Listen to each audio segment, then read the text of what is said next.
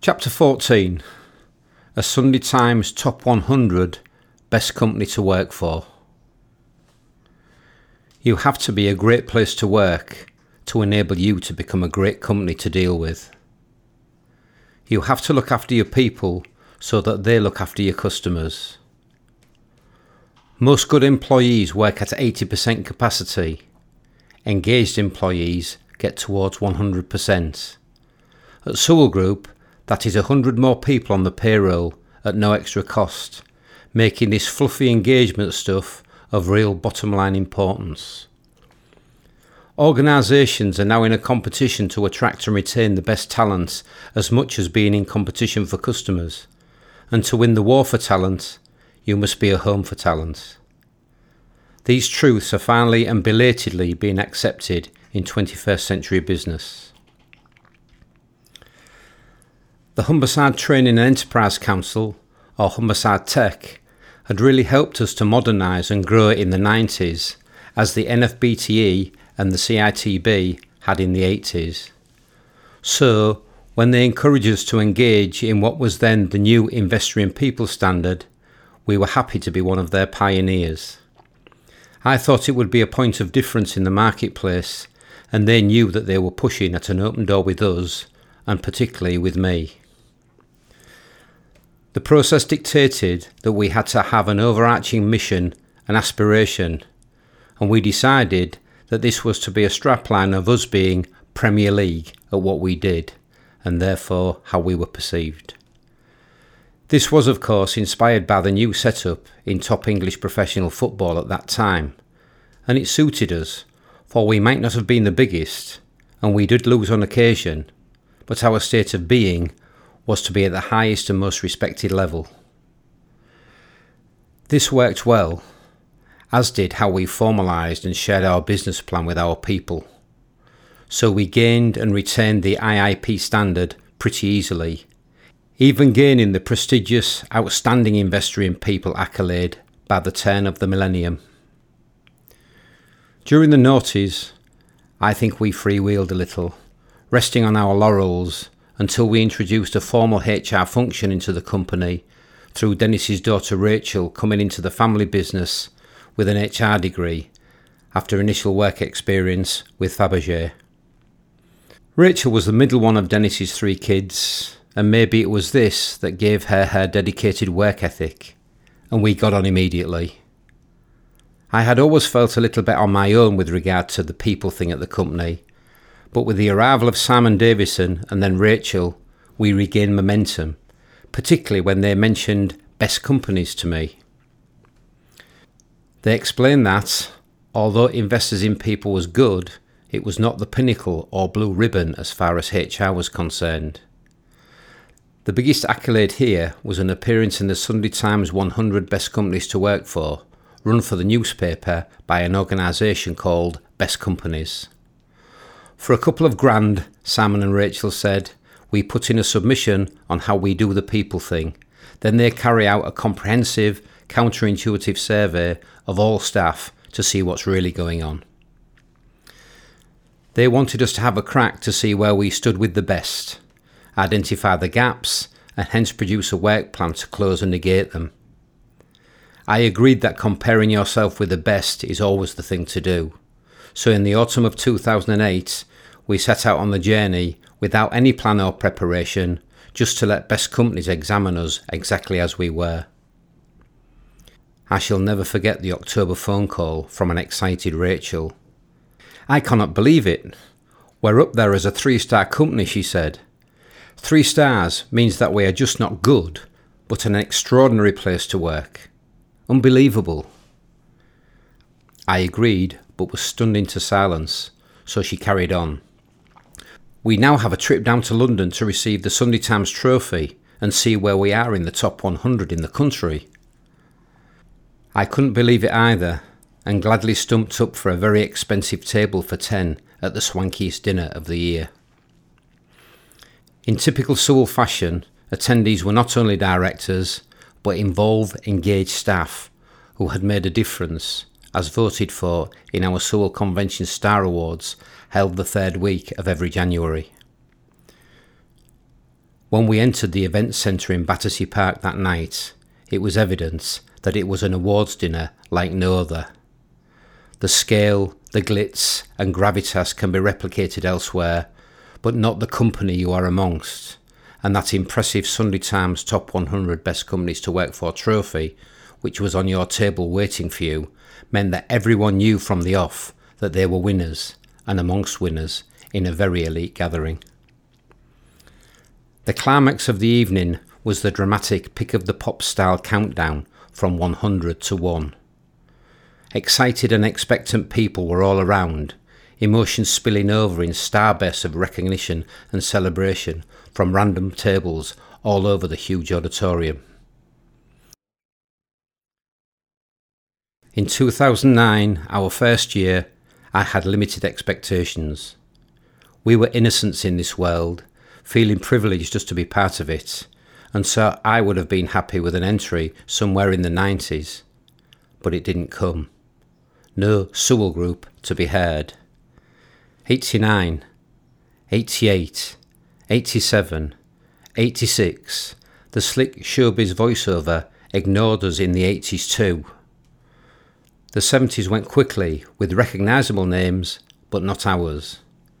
73, 72, 71.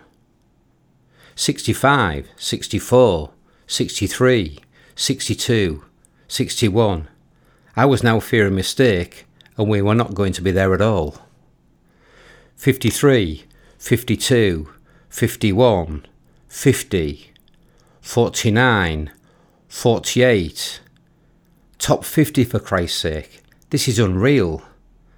And then, at 45, it's the Sewell Group. An outpouring of relief and then joy around our table, just like the final whistle in a cup final when you realise the trophy is yours and all the hard work and sacrifice has been worthwhile. The magic secret of this Best Companies extravaganza is that 99 other teams are feeling the same, and this makes the atmosphere uniquely joyful, with energy levels up in the rafters of the huge shed that is the Battersea Evolution. When the Sunday Times came up to Hull to interview me, I met their reporter and photographer in our Skills Academy on the site of what was to become the Wilberforce Health Centre. It was a memorable morning because our mischievous site engineer Steve Wilson had made a passable replica of a Second World War bomb, the type that had rained down upon Hull in the early 1940s, with anybody subsequently building in the city centre having to be super sensitive while working in the ground.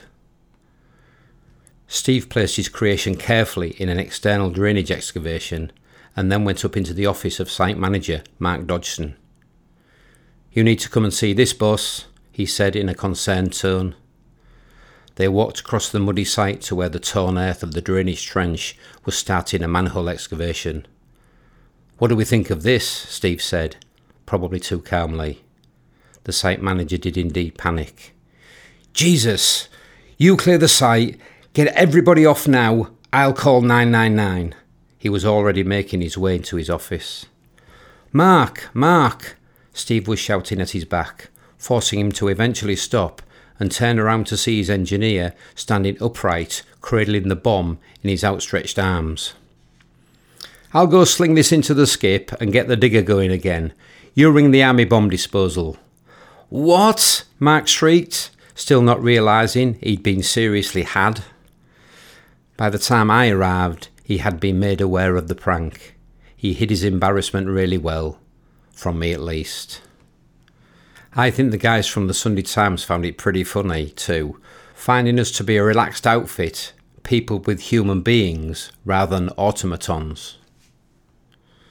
I explained that when I was a footballer and the manager came into the dressing room at half-time or full-time to berate us and tell us where we had been going wrong, or even to congratulate us and tell us what we had done right, I always felt it was more about him than the players. I hence resolved that if I ever were to ascend to such a position, I would listen intently to my players to get their buy-in. The headline in the Sunday Times magazine became "Hull Company Boss Gives His People a Good Listening To," as opposed to a good talking to, which I thought they got spot on. Listening is a key core skill for any leader, precipitated by the big key questions of either, what do you think? And what can I do to help? You can imagine how we felt at the following year's awards in 2010 when we knew what to expect, and there still had been no mention of Sewell until the countdown had reached single figures. Top 10? This is ridiculous. There has to be a mistake this time. Number 8. Our table was almost too stunned to celebrate. No company from Hull had ever been in this listing, and this year there were only 2 others from Yorkshire. Little old Sewell from little old Hull in the frozen north were only in the top 10 places to work in the country. Surreal. The 2011 countdown had not mentioned Sewell by the time it had got to 8, and I have to admit to daring to dream. But this lasted only a second, as we were announced as being at 7. Fabulous, unforgettable and brand enhancing in the extreme, but that night I decided we had to stop. We had a host of Sewell people waiting on tenterhooks in Hull for the news being relayed real time by text, and then needed to prepare for the civic reception given to all of our people by the Right Worshipful, the Lord Mayor of Hull, at the Guildhall the following week. It was a lovely event, with an officer unfurling a long piece of paper with Hull for a change at the top rather than near the bottom of the listing, as was the case in most things for the city back then. My company being responsible for the symbolic and theatrical inverting of the long piece of paper was a proud moment for us, but this was to become a bit of a thing with an unhealthy and unhelpful aspect to it, as have any league tables, for schools especially. This was, after all, an enabler rather than anything to do with our actual products or services, for which I much preferred us to be famous. Our elevation into the top 10 got Rachel and I an invitation to go for lunch with the founder, Mr. Best Companies, Jonathan Austin. This charming man explained that he had been part of forming the fortune listing of the best places to work in the United States, and told us how the Americans had gone overboard with it, as they do. The only problem being that an argument had broken out as to who had the original idea and therefore the rights, and he was getting sued to the point where bankruptcy was a possibility. Fortunately, he bumped into the owner of the Sunday Times who, when he heard the story, said, "If you think our core function is creating a newspaper, you would be wrong. It is, in fact, defending lawsuits. I have an office full of lawyers who will defend this view on the understanding that you bring it over to England and we make it the Sunday Times top places to work." So there you have it, from the horse's mouth. Another thing this wise horse advised was how this type of rapid expansion we were experiencing can dilute a culture and hence create engagement problems, and to be wary and forewarned. We agreed that as organisations grow, they tend to bulk up, slow down, and become necessarily more bureaucratic. The middle management layer gets thicker and more populous, creating a tyranny of middle management, which can filter messages downwards from leadership as well as up from the grassroots. The antidote to this being leaders who skip level middle management to listen directly to the voice from the grassroots. I was pleased to reveal that I had always done this via my back to the floor walkabouts, but admitted that a new generation of leaders was emerging at Sewell and I was getting out of their way and thereby doing less of it. He looked at me quizzically, and I knew he meant, be careful. You can therefore understand that when, in 2017, Rachel's successor, the impressive Becky Outybridge, suggested that we return to the Best Companies arena as an organisation that had doubled in size since we'd last appeared in 2011, I was a little hesitant. She wanted the data to work on just as Rachel had done, but I was concerned about our brand, which by now was Yorkshire-wide. I need not have worried. for in a testament to the strength of our culture and the quality of our distributed leadership, we retained our 3-star status as an extraordinary place to work and secured spot 23 in the Sunday Times listing. The special thing about another special night in Battersea was the surprise of being recognised for a special award. During Jonathan Austin's eulogy, I must have been mildly distracted, for I didn't think he was talking about us. It was only when he got round to saying the way they facilitated and encouraged all of their people to fully engage in their community's UK City of Culture celebrations makes it easy to make this special award for innovation and engagement to the Sewell Group of Hull. There was embarrassment when both our host and I expected to be joined on stage by our full team from the table, only to find myself walking down the longest catwalk in Europe, all on my own. I stopped halfway, turned round, and realising I was alone, asked my team for some company to share the moment. There was no reaction. Another few paces and I turned again, to once more ask for some support. Nothing. Fearing this could turn into the UK City of Culture pantomime, I decided to press on. After what seemed like an age, I finally reached the main stage to be welcomed by the presentation party, whom I noticed were distracted. Some of the audience were laughing. I turned for a third time to look down the catwalk and discovered why. Our Becky had made the decision to deservedly share the spotlight far too late and was running down the catwalk after me, but some 20 metres behind. I was so afraid that she would tumble off the narrow walkway into a crowd of diners that I couldn't bear to look, so I turned back to my host and apologised, just as Basil Fawlty would for Manuel, his Spanish waiter in the classic sitcom Fawlty Towers. "Sorry," I said to the presentation party. "She's from Hull," knowing that they knew that I was too. If I say so myself, that award for the way our people engaged in Hull's UK City of Culture celebrations in 2017 was hugely appropriate and massively deserved. They practised their photography, sang in their choirs, helped create a play called Ocho about the Spanish Civil War, and also, with the help of our iconic playwright John Godber, appeared as extras in his film The Last Laugh, for which I was credited as an executive producer. Our young people painted the steps in Queen's Gardens in rainbow colours to signify our support for LGBT 50 and UK Pride celebrations, as Sewell were the main sponsors of those events, and so much more as we captured and showcased the whole year on our weekly changing billboards outside our head office. Postcards from the City of Culture, I used to call them. Our last 10 years as a 3-star extraordinary place to work, 5 of them in the Sunday Times 100 Best Companies to Work For, has not only been the greatest achievement of my career, but has prompted many people to visit us to try to discover our secret. We really welcome anybody who wants to come, but I have to tell them that there is no magic formula. Rachel used to tell the story of the first visit she hosted early in 2009 without me. It was from the managing director of an airport, who was evidently so brusque and rude that Rachel thought of my well-worn phrase, "Leadership is a solution, now tell me the problem," which left her feeling that the problem had just walked into the room.